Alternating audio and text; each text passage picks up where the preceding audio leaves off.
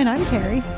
And this is Warhammer 40k Book Club, where we read from a crag. This is episode number 116, and our book is Salamander by Nick Kyme. This is the first book in the Tome of Fire?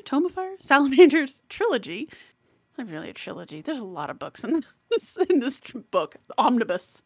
I guess this is probably like the most insane omnibus I've owned, because I don't think I've ever had an omnibus with this many short stories packed in with 3 whole novels.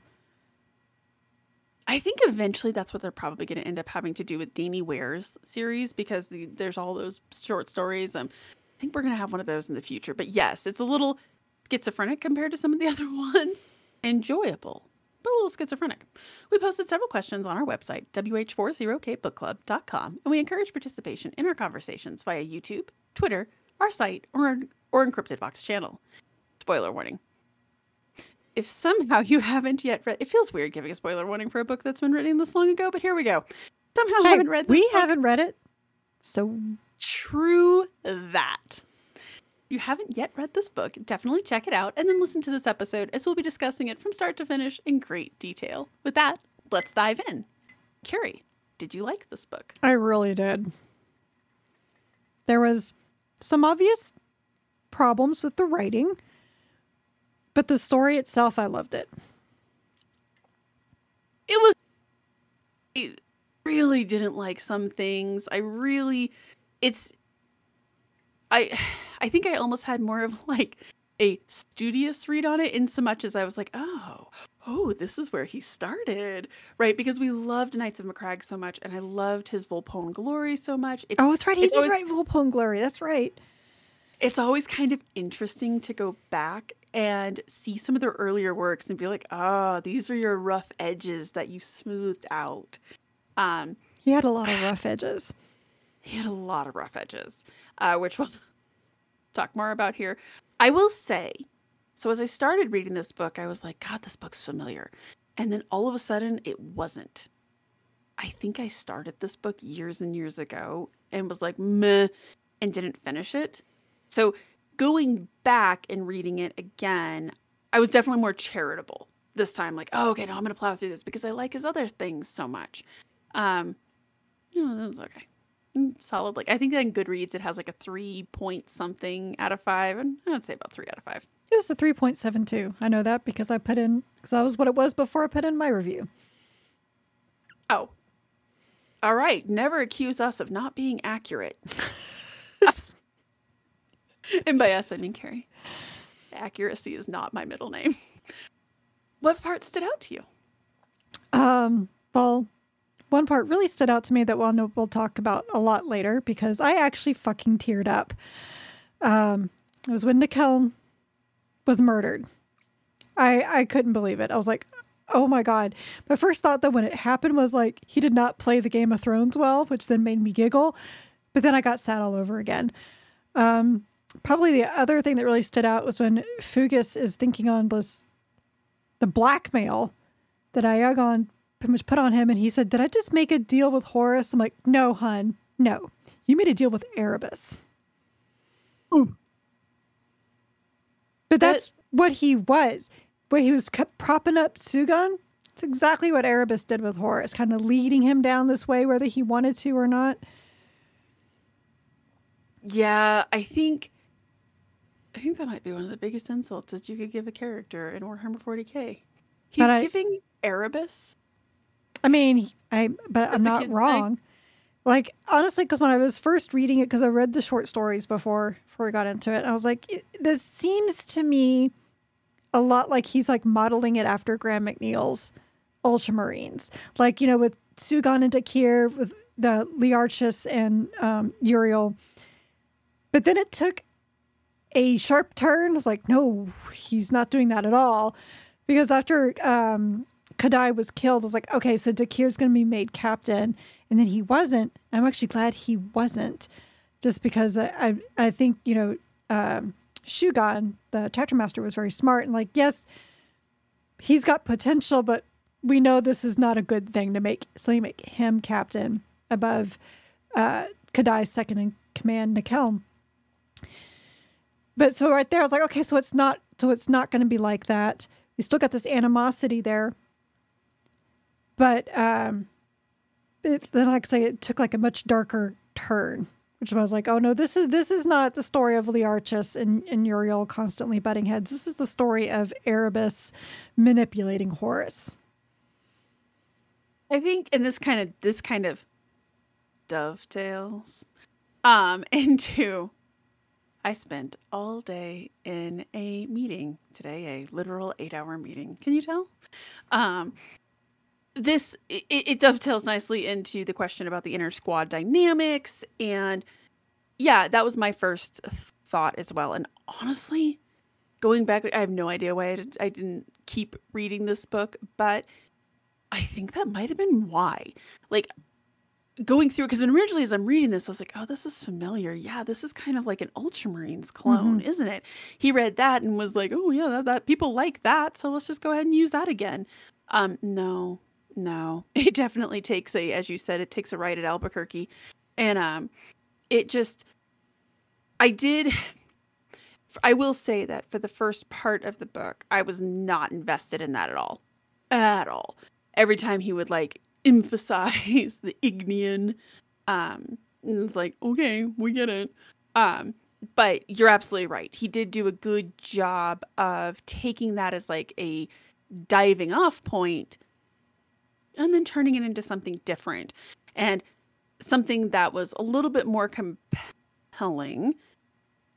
I think I really struggled with Sugan in general.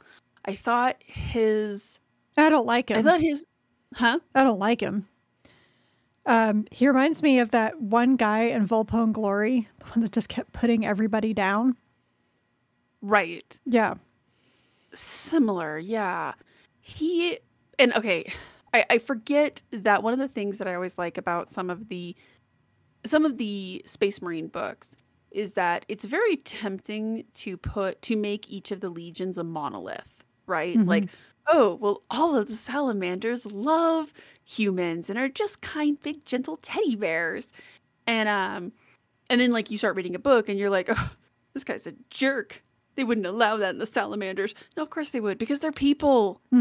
They're human beings just like anybody else.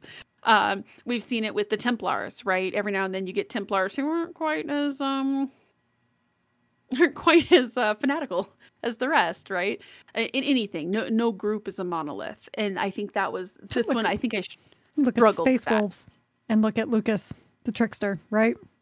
Billy doesn't fit in with the Space Wolves, right? Or even I would even say like it's a lot of them demonstrate. Like when we read the Chris Rate series, some of those guys were not really, and I cannot think of the main character's name, right? But after he's been in with the Death Watch, all of a sudden he's like, we're kind of animals, aren't we?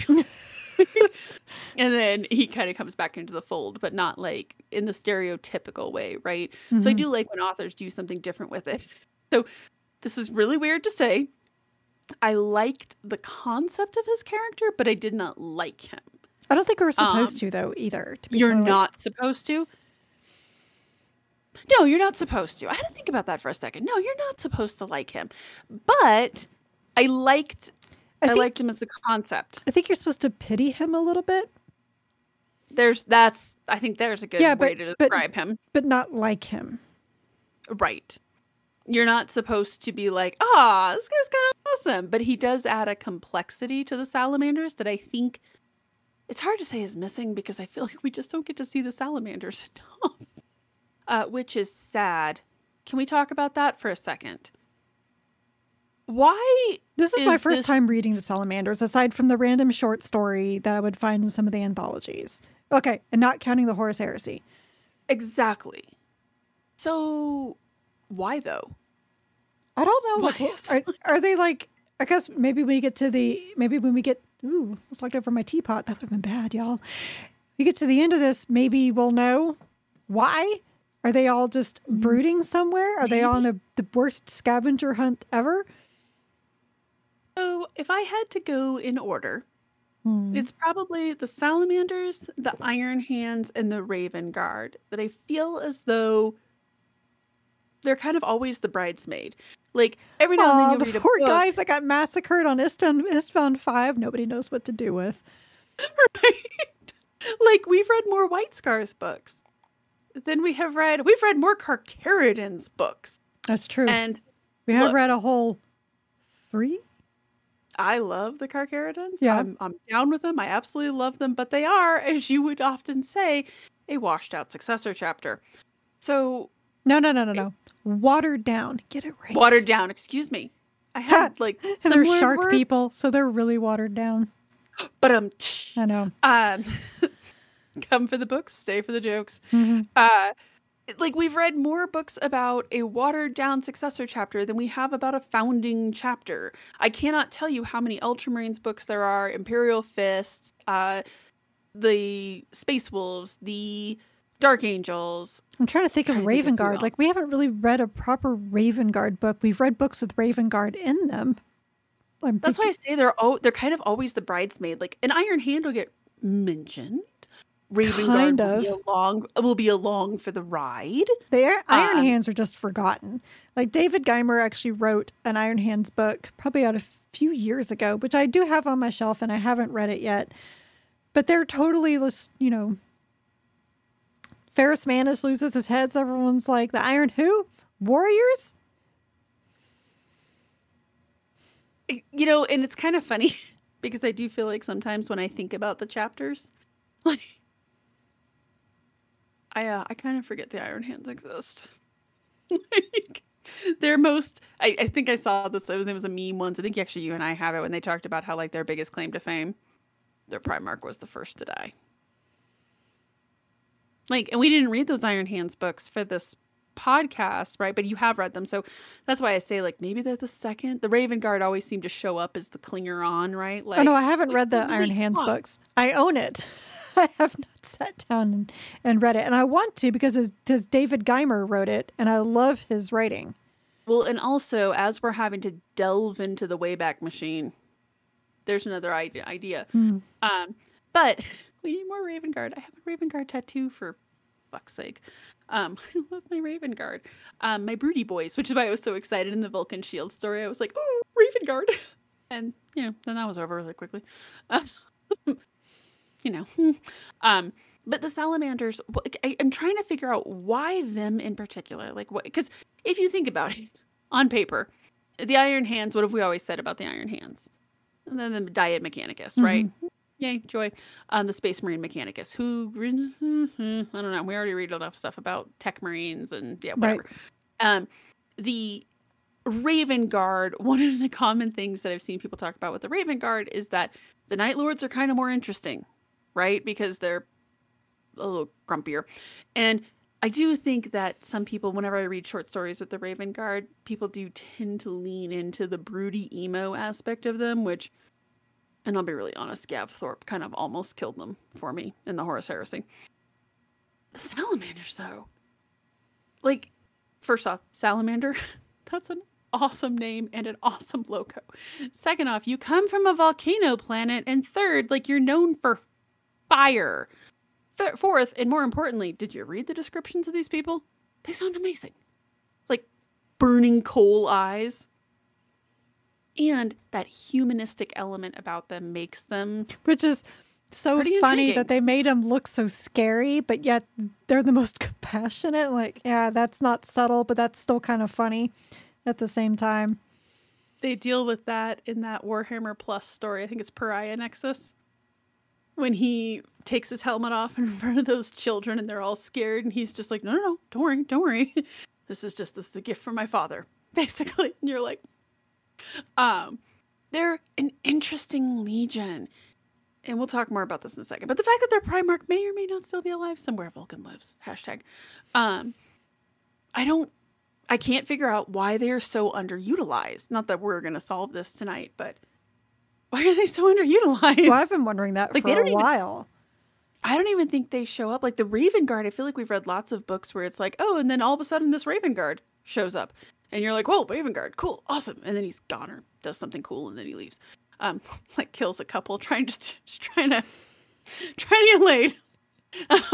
Ultimate buzzkills. But in the Iron Hands too, right? But I feel like the Salamanders, yeah, it's just weird to me. So I guess I'm glad that Nick Kyme read him. I wish this book was of better quality. Well, I mean, like we said, this is one of his first books. It was written back in 2009. So, which feels like forever ago. It's like, oh yes, one of the ancient tomes. Well, I mean, to be fair, we keep forgetting 2020 lasted 7 years. So that's why it feels like it's so long. 2020 was 4 years ago. I know, but 2020 lasted 7 years. So I know, but how? How was it 4 years ago? Like on one hand, it feels like it was 10 years ago, and the other, it feels like it was last year. It's true. It does.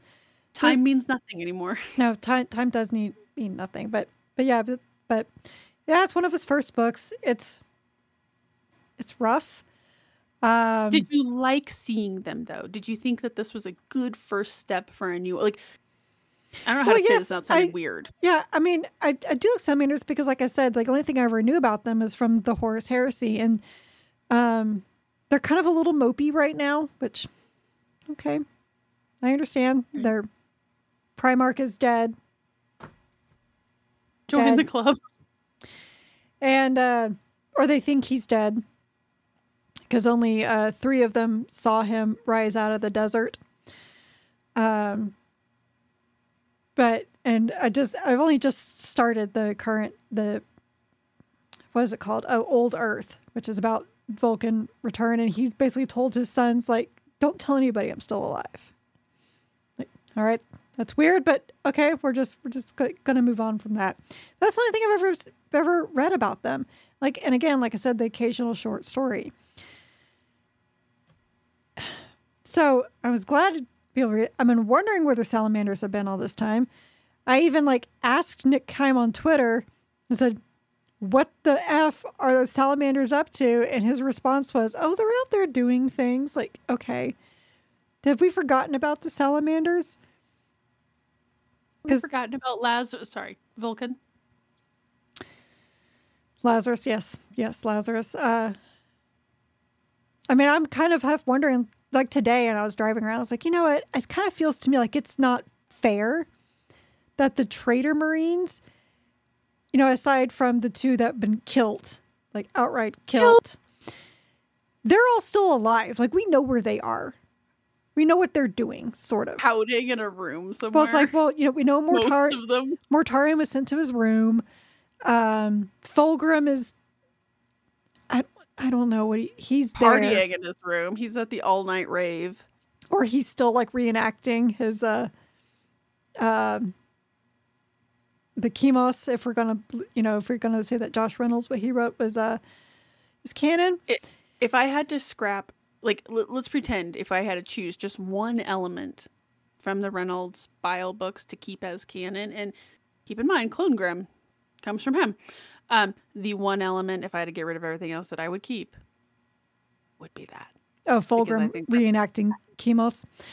I actually think that's somewhat delightful. So we know what he's doing. Perturabo we saw in the republishing of what is that book? It's your favorite. I know it's your favorite book, Storm of Iron. That he had a nice conversation with Hanso.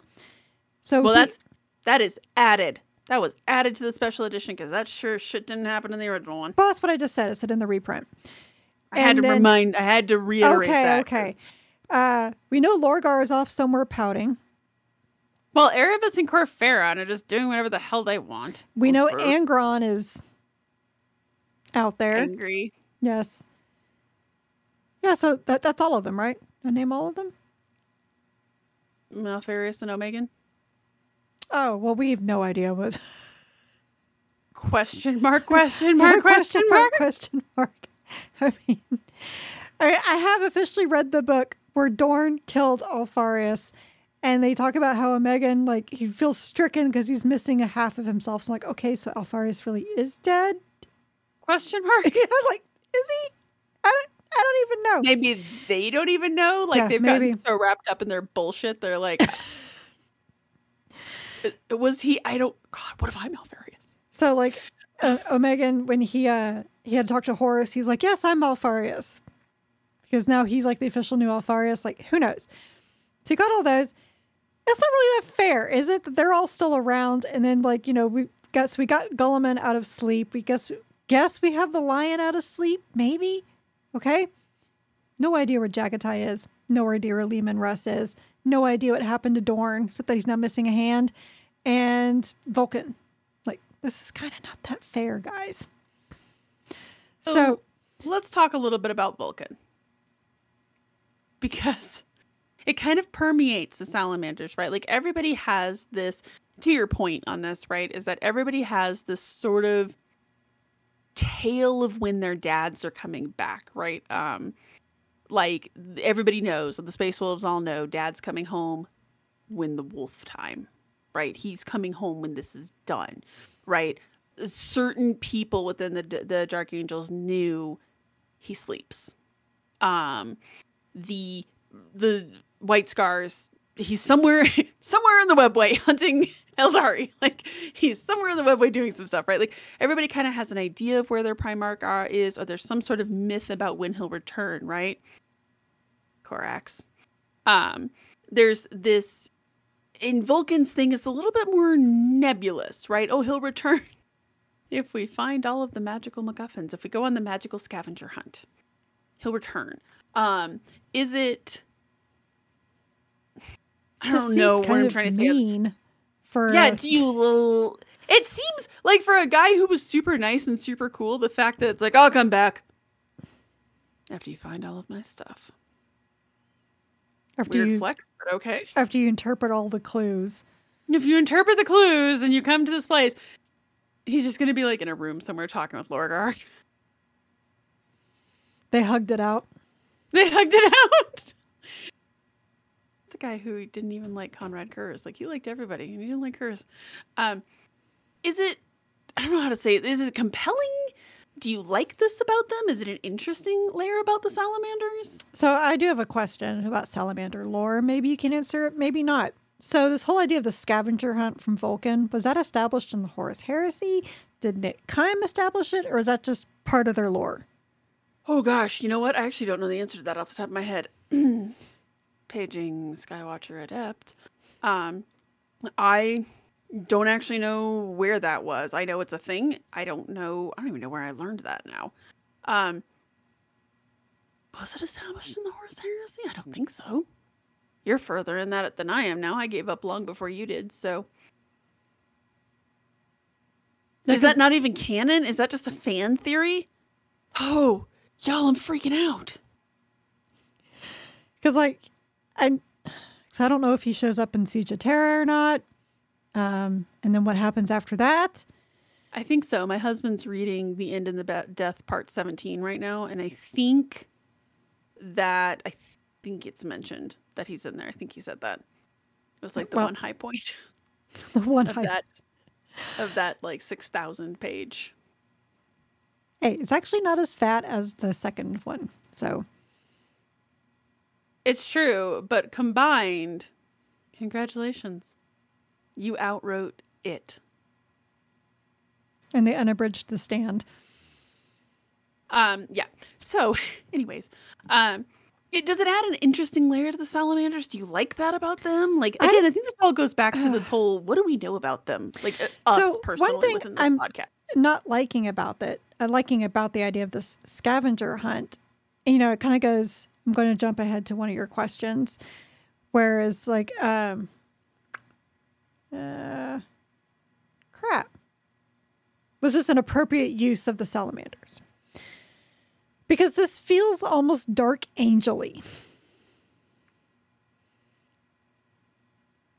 Really hoping you were going to say that, because that was kind of... Because that's kind of what I was thinking when they were going, it was one thing when they were going to, they were going after the Dragon Warriors to see what happened with them.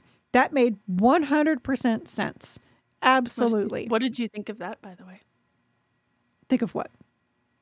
Them going after the Dragon Warriors. I mean, it made sense. It was, Nick Helms, he thought this was the only way that they could, bring together the fractured company. It made sense. Was it a waste of resources? Probably, but I understood why he was doing it.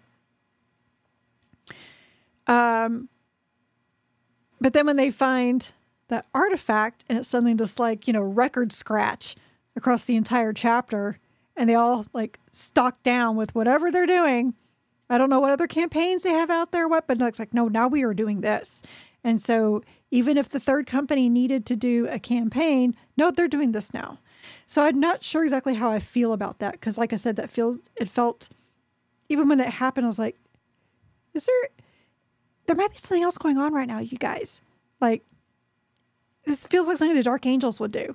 Like, oh, we're on this mission. Oh, crap. Did you see the Fallen? Like, so we're leaving now to go after what we think might be a Fallen.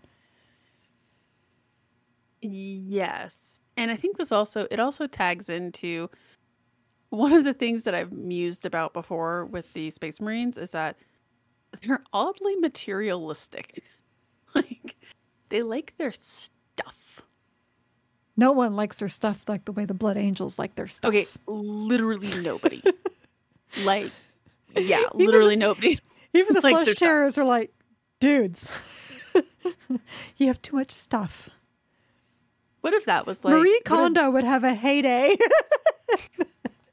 No, she would not, because everything inspires joy. Okay, that's true. Does this bring joy? Yes. Just like the other 17. What if that was like the core division between the Flesh Terrors and the Blood Angels? They were like, oh, I just don't care about stuff. Ooh. Like, the chalice does not inspire joy? No, not really. I mean, hey, Dante tried to give Seth, an artifact. He's like, I don't want that. Like, what do you mean you don't want that? Dante's like, but I give you the thing, the stuff. But I'm giving this to you. You have to take it. What was Karl Urban's name in Ragnarok? Oh my God, behold my stuff. That stuff. 100%. They're oddly materialistic. But yeah, no, it was as the kids would say, they're in their Dark Angels era, because they're just like, oh, stop, record. As you said, it was a record scratch moment of, and off we go, because now this is more important. This is more pressing. Really? Like, is this going to save lives? Oh no, probably not. I mean, but like, is this helping? Like, what is this doing to help the Imperium? I mean, it kind of did. They did get all those people off of Scoria, and they stopped an orc infestation. Yeah, but they didn't know that. Well, they didn't go there knowing. Now, see, now you sound like Sugan. If anyone's ever seen Phineas and Ferb, it's one of my absolute favorite episodes. But you didn't know that. And that's, I think, again, this goes back to being a monolith, is that when I think it's mostly because of me. When I think of the Salamanders, I think the Eldari. I think helping people from chaos, right? Like, really focus on the people here. So seeing them come up against the orcs, oh, okay. This is an interesting choice, I guess, but okay. Again, because we don't see them so much, I think I have this very prescribed notion of what the Salamander, and this is nobody's fault but my own. I have this very prescribed notion of what the Salamanders do and don't do. So seeing them up against orcs, I guess this will work. We just saw a book recently. Oh hell, I don't remember who it was, but somebody was up against the Tau, and we were like, really, the Tau? And it actually worked out really well. I can't know what book it was. It was something from last year. And when I say that, it was probably something from 2022. Again, what is time? Because in my mind, we read Apocalypse last year. And Shroud of Night as well. Like, the last Tau book I remember is Long Shot. No, it wasn't that one. It'll come to me. But anyways, my point being, I was a little like, oh, is that the best use of their time? First, on a scavenger hunt. And second off, orcs? It worked. It was fine. But I think for their first book, I wanted something a little less run-of-the-mill bolter porn. Although, Yeah, we'll get there in a second.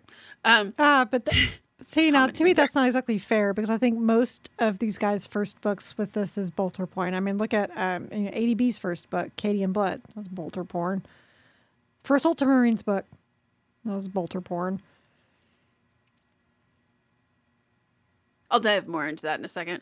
But yeah, you're probably right. There is something with the first book where I think, and you can kind of feel this, well, this is actually bridging into that next question about this being his first book, and really what you can see is that I think there's this tendency to play it safe, right? Like don't do anything too complicated, don't really color outside of the lines too much, just keep it simple, right? Get in, get out, here's a story, and here's a lot of bolter porn.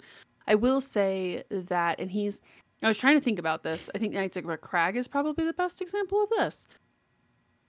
He is not the strongest battle writer. And you see that in this book especially.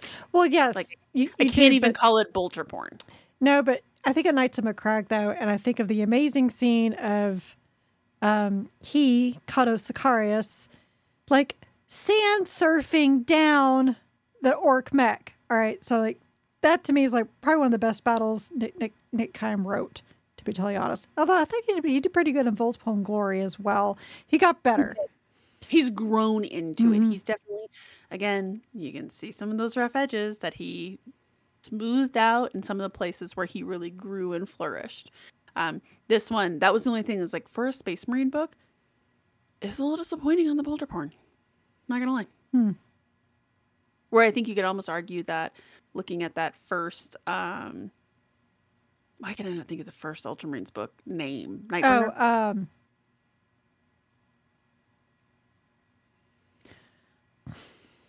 Nightbringer or something like that. Yeah, it was like Under Night Sky. Like, no, because Dead Sky Black Sun is the third one.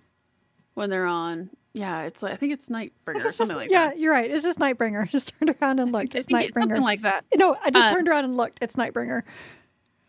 Sometimes my memory's not complete crap.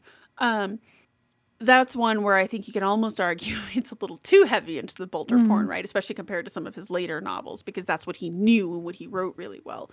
I think I also kind of wanted to see the Salamanders kick some more ass, I guess is what I'm saying. I wanted more. I was looking for good bolter porn. And this was just, it was okay. I think that's why I kind of give it like a, okay. Well, I mean, let's talk more about Sugan. This is kind of the wrong company, though, for some really good bolter porn, because they all had issues. Talk about some of those issues, shall we? They had daddy issues. And I don't mean Vulcan. So many of the legions, daddy issues, but theirs was a particular brand. Yeah, theirs was their captain, how he was killed. Did you know that he was killed? No. He was killed. Sorry. It wasn't that obnoxious. But yeah, they definitely had this, and I get it. Like, obviously you're gonna really respect your captain and blah blah blah, but it did feel a little much. But I think that's because nobody had much faith in Nikeln. Probably because he was always like a second in command, right? And then when you have the chaplain and the apothecary who are sulking because they miss their best friend so much, that's not helping matters. Like, Nikeln feels like he has nobody. He asks Dakir to become the new champion, and Dakir's like, oh God, no, don't do that, which was actually very smart of him. It would have been very, very bad if he became a champion. That would have fueled Sugan even further into his little conspiracies. But I think it was just like, the way he died. This is one of these few novels, I have to say, that short story, The Fires of War, is like mandatory reading for this. You have to have read that to understand what they're referring to with this, who the Dragon Warriors even are. Because they didn't even get into that. They're just like, actually, so you have two things there that I want to unpack. Mm-hmm. Let's remove, we'll put a pin in that and unpack this. We're not in your meeting anymore.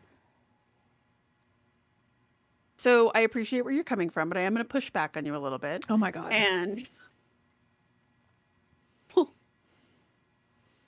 been a day, you guys. But you do have a couple of things there that I would like to dive further in. Yeah. One is the idea of them. They were very sulky about the loss of their captain. And okay, so here's my thought that I've been wrestling with on this particular item. The Salamanders are renowned as being one of the more humanistic of the Space Marines, right? They're very much in touch with their human side and humanity and blah, blah, blah. Is that then why they demonstrated some emotions that I would say, like, we haven't really seen, we've seen a sulky Space Marine here and there, but to have them like a large group of them, are they feeding off each other? Is it because they're more humanistic that they're like, hey, we got emotions, we got feelings, we actually process our feelings, unlike some other chapters. So I did wonder that as well. It's like, because they keep talking about their compassion. Like, well, then that would make sense if they have this compassion and they just feel so much that they would be having a harder time dealing with this, especially with the captain that everybody liked. Literally everybody liked him. Right. So is that why? Or, because it did felt a little non-Space Marine-y to me. Like, that was one of the things that I kept struggling with, as I was like, really? Y'all this petulant and childish? At the same time, a lot of them act like this in the Horus Heresy. To be fair. Well, and that was another thing, right? Because in the Horus Heresy... Typhon. In the Horus Heresy, they're also, like, we know already that they were a little bit more in touch with their human side, right? They were a little less murder bot. Mm-hmm. Not that I'm saying they're murder bots, but you know what I mean. Like, they were less removed from that side of them. So these guys did almost feel Horus Heresy-esque. It was weird, and I don't know how I felt about any of that. I think that was another thing that I was like, this is unbecoming.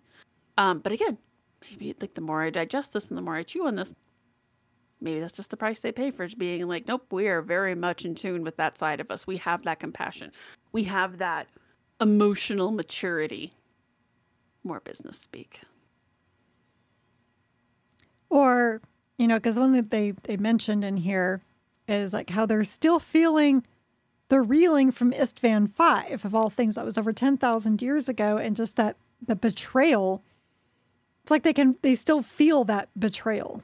And even though they talk about how that they're not sure what's myth and what's real, but they know that betrayal was real. And they talk about how they feel like the chapter never recovered its numbers properly after that, and how they're not even 1,000 strong. They're still below quota, or what their max can be. So I wonder if... Low quota, now who's in a meeting? Their numbers for Q1 are very weak. We need to talk about market shares. We want to see that hockey stick growth. God. Anyway. So I wonder if that's part of it too. Just like a big, like, they just have like all these things. They have all these things and they actually deal with their feelings, unlike everybody else. Although the Blood Angels feel a lot too, but then they get all murdery. We don't want the Blood Angels having feels. No, because that's usually when the Red Thirst and the Black Rage happens. Yeah, their feels are bad feels. Mm-hmm. We have seen, I think maybe that, I think I'm talking myself into that's what that is. It's just having that in touch with your feelings. And they display this. Now, I do think that kind of spoke poorly that they couldn't, okay, guys, let's snap out of it now.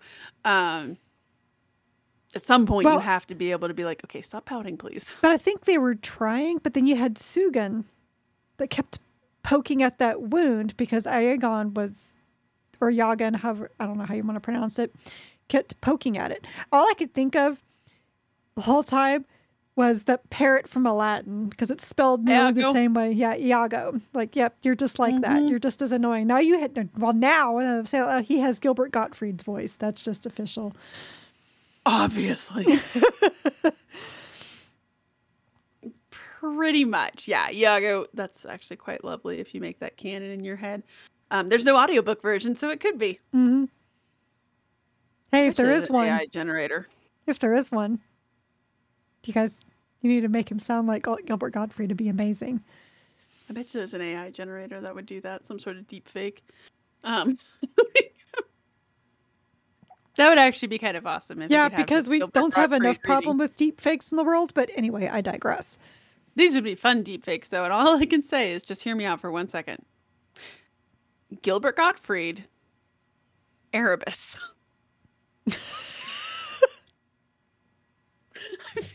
I feel like every character just increases their market value by having Gilbert Gottfried as their voice.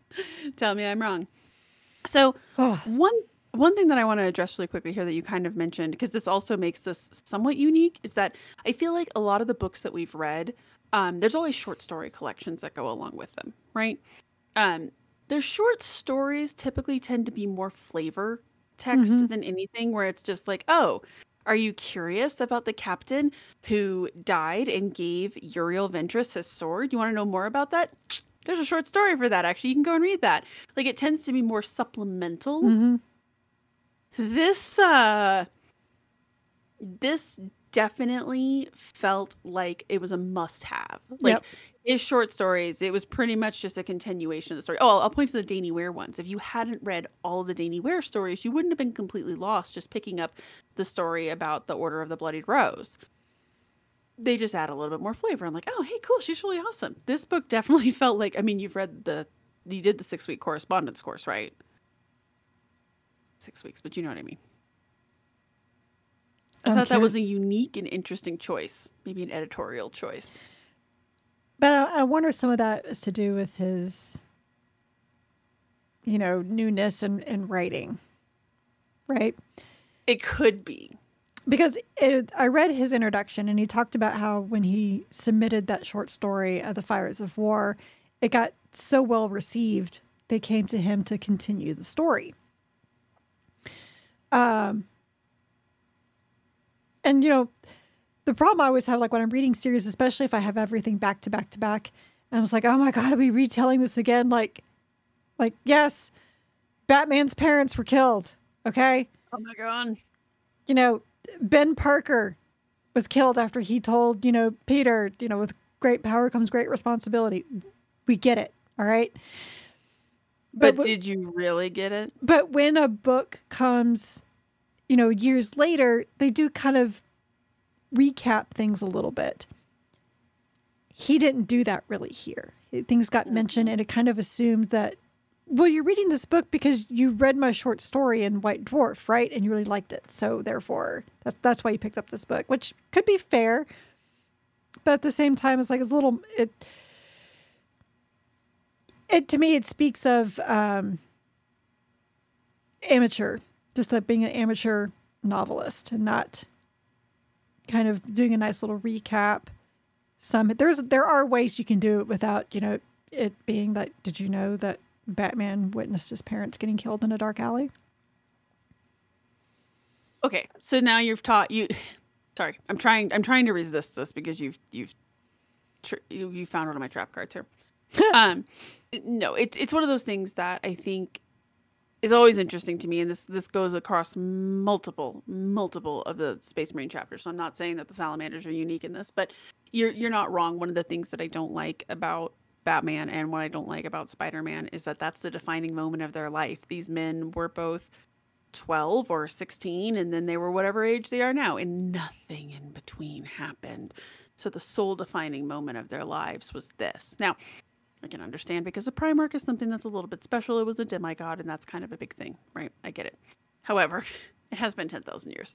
So while you should obviously still like, hey, yeah, don't forget that these assholes killed half of us, they do feel oddly fixated and oddly obsessed with that. And it does feel like their sole defining quality. Maybe our dad might still be alive. That's our sole defining feature. About like what motivates and drives us as people and as characters. That's what it's the fact that our dad might still be alive and that we were betrayed on Istvan. Something else happened to you guys in this many years? I mean, that's... I'm kind of being a hater right now. I admit this. Yeah, I mean, I guess. To me, because it gets brought up a lot, their defining characteristic is their pragmatism. Seriously, Mr. Kyme, I could have made a drinking game out of this. Anytime they... Which is funny, because what was my number one complaint about this book? He needed to have I can't talk tonight. The thesaurus taken away from him. Because the number of not even $5 words, straight up $10 words he was using that I was like, really? Really? That was the word we decided to go with? And then he used pragmatism like 6,000 times. You needed the thesaurus here and not here. Their defined characteristics was the pragmatism. Did you get that? That they're pragmatic? Because they are. I wasn't really sure if they were pragmatic, though. I wasn't picking up on that. And their compassion to wanting to protect people. Yes, so their compassion for sure. So they kept mentioning that over and over again. This is their defining characteristic, because I was like, yes, Janice, I get it by now. I get it. It's cool. And then it's like, but then we're so sad because of this. Like, okay, we took it to a whole different level. Yeah. But no, I understand what you're saying. I don't think it was that prominent, though. Except for, like, yes, there's a scavenger hunt, but I blame Vulcan for that. I just mean in general, maybe not in this book as much. But yeah, it's one of those things that I'm like, guys, there's been a few things that happened in the interim. Like, I will actually point to the Space Wolves. Like, how many grudges do those guys have because of XYZ battle, right? Like, they're not continually going back to that. And the Ultramarines are a really good example, too, how much they were always waiting for Bob to wake up. But it was always kind of like, oh, man, Dad's going to wake up someday. Anyways, moving on. It's little things like that drives me crazy. And you were correct. We did have that Wayne's vibe. But yes, that's my take on that one. And it could just be because I wasn't like super thrilled with this that I was like, brr. I'm always willing to admit this. The $52,000 question, though. Are you excited for the next book? Yes. Like, are you're grabbed into the series? Oh, yes. And all of the short stories, like the supplemental reading material. Like, I was hoping you loved this book as much as I did, because therefore you'd be like, well, let's go ahead and read the next one. Because, like... Oh, so like I was at the Night Lords. Yes. I was like, just love... Wait, what do you mean you didn't love it? Oh, fuck. So we have our things just because, like, I am very invested in it. I need justice for Nikel, man. Justice. Okay. I need Iagon dead. I need his family dead. I need his dog dead. We're going after them with chains and bottles. No, I feel that. Even though I wasn't, like, super involved or super invested in... Even though I wasn't super invested in his... For some reason, my family, like the three-wing circus in here, I wasn't as invested in the characters and stuff, but I was upset about the death. That was the one... It reminded me of War of Secrets. As you said, he did not play the Game of Thrones very well. And that was a real bummer. You know, the crazy thing is that scene... Sad. When Nikel's death also reminded me of, if anyone's seen Sons of Anarchy, there is a scene, it's the second to last season. God, I don't remember the character's name. Oh, his best friend. No. This is the wife. Oh, yeah. I don't remember her name. But there's a scene where she actually makes a negotiation with Jax to be a mother, and he's agreed he's going to take the fall. Which makes sense. Kind of should. He's been a criminal. And there's a scene. Tara is her name. Tara. She walks into her house and she just kind of smiles. And it's like, she's at peace. And then around the corner, here comes Gemma, who attacks her, throws her head in a stink, and starts stabbing her with a meat fork. It's an awful, awful scene. But that reminded me of that scene as well. Because there's Nikel looking around. Everyone's chanting his name. He's like, oh my gosh, I have earned this. I do deserve being captain. This is amazing. And then bam, you have Gemma, aka Yagon, coming in and stabbing him in the side. He probably had a meat fork too, actually. He seems like a guy who would kill someone with a meat fork, but yeah. You picture Gilbert Gottfried stabbing someone with a meat fork. Anyways. Oh, would you picture Katie Seagal doing it? But she did. So yeah, her character in that. Oh yeah, that was actually when I stopped watching that show. It was like, and I'm out. I made it that far though. I thought she left after the best friend got killed. After Opie got killed. Yeah, my husband left after Opie got killed. I remember the character name. Look at me go. All right. Well, anyway, not that matters, but that's kind of what it all reminded me of. That's fair. Which is funny because this book came before that season in Sons of Anarchy. So, is that? Yeah. Oh yeah, you're right. Yeah, you're right. For some reason in my head, Sons of Anarchy is like for some reason in my head, Sons of Anarchy was contemporary with like Oz and The Wire. Oh, no, it was a little after it was after The Wire. Yeah. Yeah. So again, it had good moments in it. I'm excited to read the next books. You could see that. I mean, again, that one comes out in 2009. I'm again, from a clinical studious perspective, I'm excited to see how he grows as an author and how this continues. I want more books about the salamanders. So yeah, even though I wasn't super crazy about this one, I'm going to keep reading it because salamanders and because we need to dig into the Wayback Machine and my best friend loved it. So we have to keep going on with it because solidarity, brothers. There's a question you didn't put in here. Huh. Were you surprised about Dakir? We haven't even mentioned Dakir very much. What does that say? Anyways, you're absolutely right. Kind of. Were you? No. Yeah, I had a feeling he was like, he's a latent psyker. I had this feeling. He was giving vibes from one of the short stories, and then what it really hit me is when they were with the Marines Malevolent, which they're a fun group, and Periel spoke in one of their heads because the guys, they're like, I love how they're like, well, we actually honor the Council of Nicaea. Sugun's best line, you're honoring outdated edicts from a council that existed before you were even created. It's like, you need some ointment for that burn. He was about to kill Periel, and Periel spoke to him, who's like, don't even try it. You'll be dead before you can pick it up. Yeah. And Dakir hears it. Yes. I was like, okay, he's a latent psyker. Well, and there's also that scene very early on where he's kind of musing in his head, and Periel pops in and is just like, yeah, no, we're all feeling that. And he's just like, oh, man, okay, yeah, he's just picking up my surface thoughts. Was he, though? Was he just picking up your surface thoughts, or are you extra loud? Yep, kind of projecting. I think my big question was, I wasn't really surprised about it. I mean, yeah, kind of. But I think my real question was, why?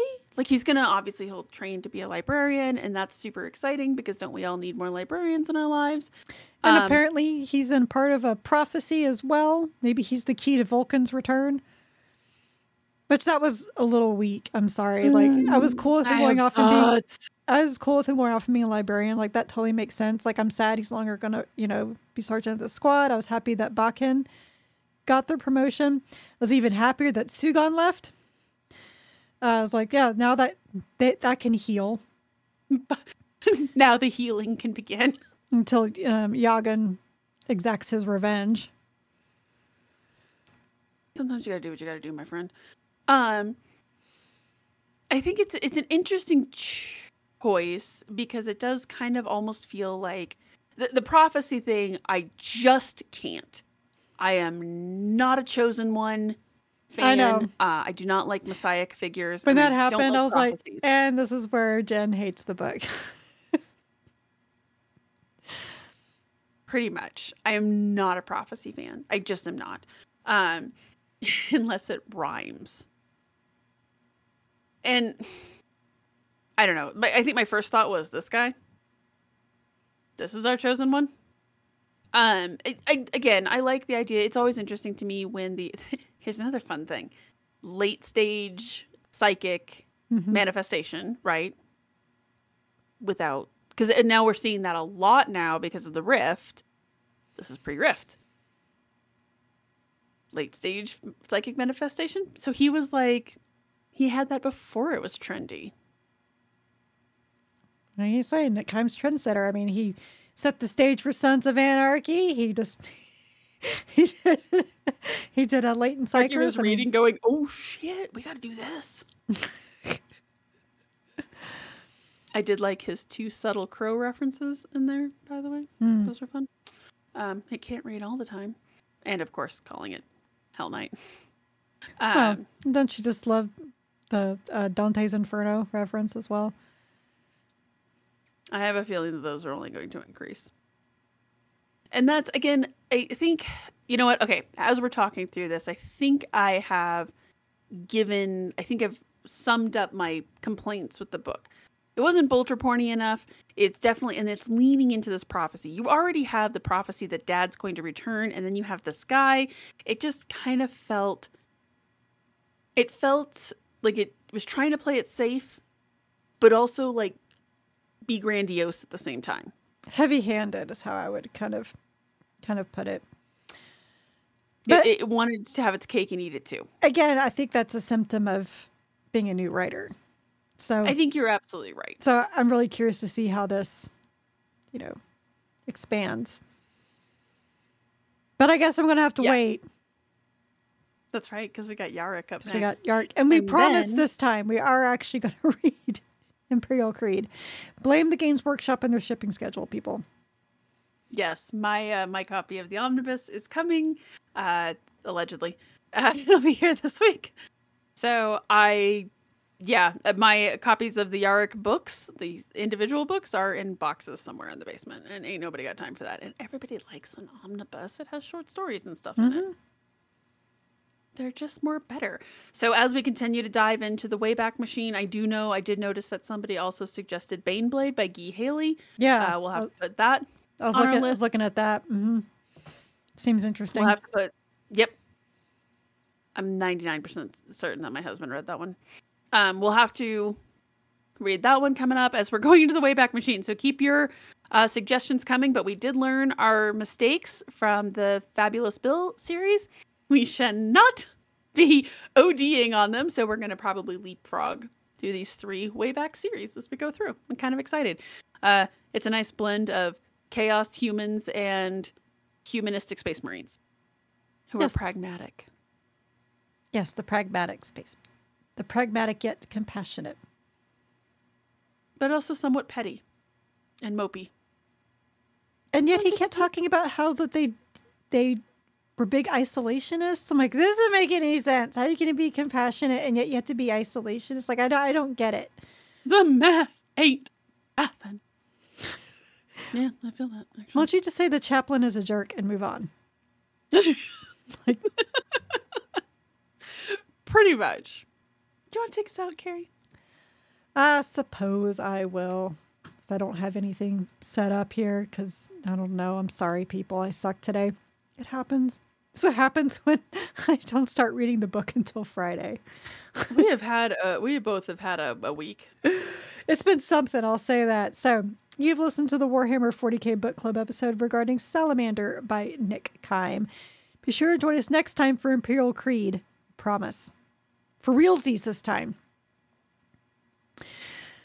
So we are an unofficial book club and not affiliated with the Black Library or any of its affiliates. You can find both the vidcast and podcast on our website, WH40kbookclub.com. If you like this episode, please like, subscribe, give a review, and all those wonderful things to the vidcast on YouTube or the podcast, literally anywhere you get podcasts. And come join our Discord.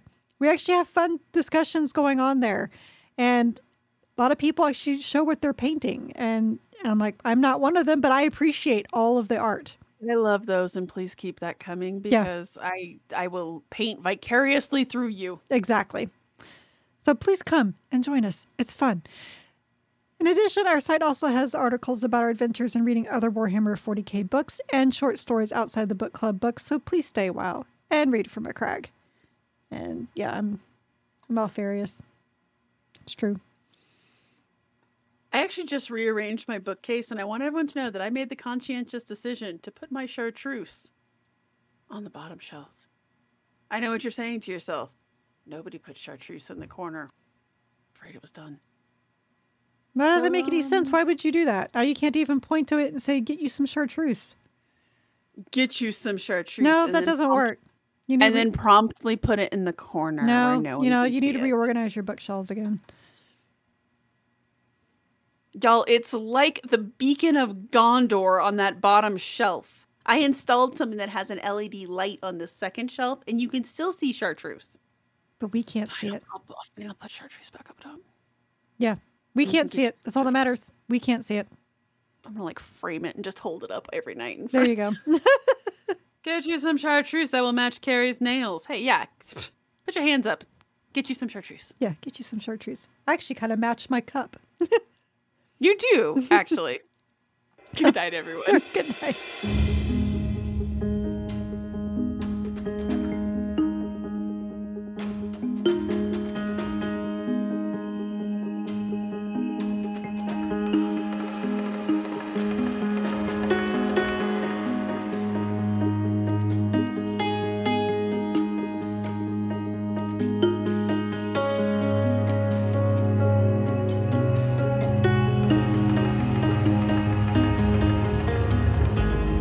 This episode of the Warhammer 40k Book Club was hosted by Jen Bozier and me. Recording and editing of both the vidcast and podcast were done by me. The book club questions and discussion format were done by Jen, and all of our music is by Jingle Punks.